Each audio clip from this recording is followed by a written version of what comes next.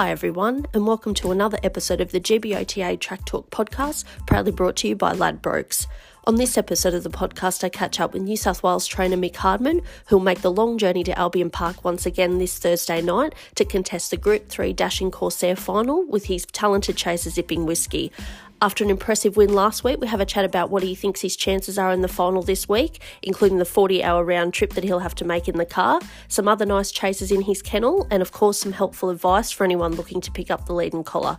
I hope you enjoy this episode, and for more information, please visit our website at gbota.com.au.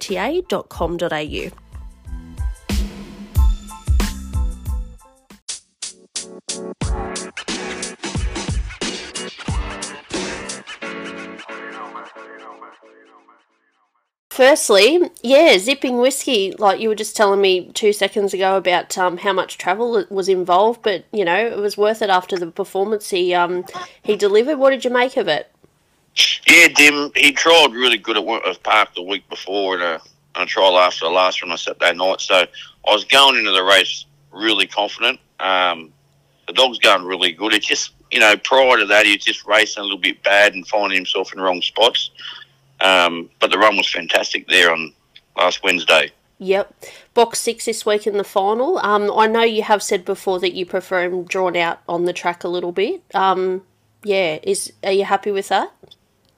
Yeah, look, yes, he does do his best racing from out wide going around dogs, but I think he's been in about 4 or 5 group races over the last probably 5 or 6 months, and he keeps drawing out wide, so it would have been nice to see him on the inside and see if we got a bit of luck. Yep. Did you draw the box or do they do it automatically up there?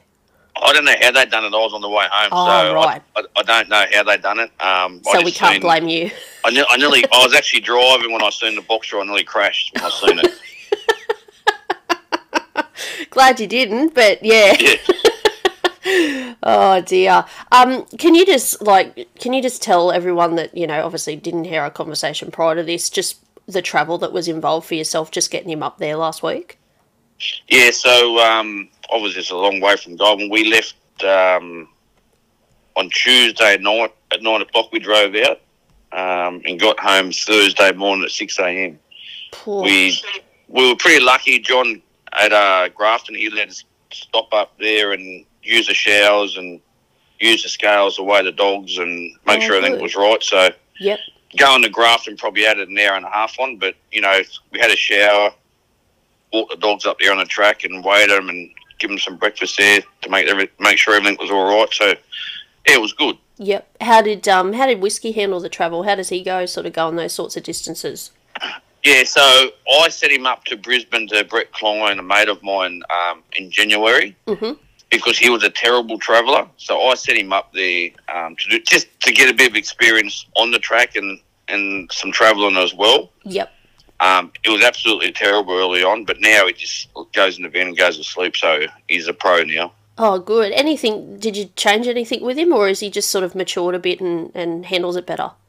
Yeah, no, it's just through age. He just matured, and he's really headstrong, like he is full on, but now in the van, he's really good. He just lays down and goes to sleep. Yep, nice. And you said, obviously, the State of Origin series, and that's coming up, so you're going to be making plenty of trips to Brisbane over the next month?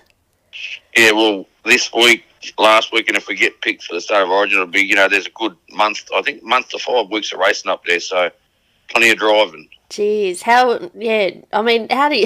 do you go with it all? I mean, obviously, we know the dog goes all right, but how do you handle it? Well, I feel about 80 years of age after last week's experiment. So, plenty of Red Bulls, put it that way. Oh, no. It is worth it, though. Obviously, you know, I suppose you would have been relieved, I guess, when he did get through. You think, oh, okay, well, it made that trip worth it. Yeah, it's funny because in the run, like, he sort of come out and he wasn't, you know, normally he's last. He wasn't too far off him at the first turn, and even though he was running 4th and 5th through the run, I was always confident. When he come past me, he was shouldering the dogs out of the way, so I was really confident in the run when he come past me. So, yeah, and when he went across the line in front, yeah, I did say that. I thought, well, that was worth it. Nice. Now, who else? Obviously, we know you've obviously got a fair few zipping dogs, but you know, one dog that did put in a nice performance was Outlaw McGraw, and yeah, is he sort of one you've got ear tagged as, you know, being a potential handy dog for you? Yeah, I tried him at Winnie last night. He went really good again. I'm going to get him ready. He'll probably race next week at Winnie, and then I'll get him ready for the age group races up there. He's going really good, that dog. Yep. Yeah, nice. Any others that you like out of your kennel at the moment? I've got a couple of Flying Ricardos here. Oh, nice. I'm holding them back for the big maiden at Goulburn. Yep. They're going really well. And I've got a couple of for Andrew Hunter from J8 Syndication, the Quest of Glory Superior Panamas. Oh, yeah. Quest of Glory's thrown some good ones lately. Yeah. So they're early on, but they're going real nice. Yeah, nice. Because you don't have a very big team, do you? No, we've only really got sort of 6 to 8 dogs racing at the moment. Yep. But we've got a few young ones coming through, and Marty's sending another litter. I think it's about 6 weeks. I think they turn up. So yep, we could have a fair few in work by the end of the year. Yeah, nice. Tell me about your relationship with Marty. How did you first come about training dogs for him? I've known Marty a long time, and when I moved to Goulburn, he asked me to take some dogs, and I really couldn't because I wasn't really set up to take a litter of dogs, and I was just getting 1 or 2 here and there from him. Yep. And that zipping whiskey litter, Camo just rang me up and said, Mick, these are broken and good, can you take them? And sort of, I took the whole litter. That was the first whole litter I've taken. Yeah, right. But I've known Marty a long time. I've known Marty, 20 years. Yep. And everyone I've sort of spoken to that's got zipping dogs says that, you know, he's, you know, the family's great to train for, and he just sort of, you know, checks in every now and then and lets you do your own thing. Hardly ever hear from him. Yep. Hardly ever hear from him. Yeah, I'll ring him. He won't ring me. So, yeah, they stay right out of it. They don't tell you where to race and how to race or anything like that. So it's really easy to train for them. Yeah, nice. And how long have you been training dogs for? You've been doing this a long time now, haven't you? Well, I've been at Goulburn here just over 3 years full time. Yep.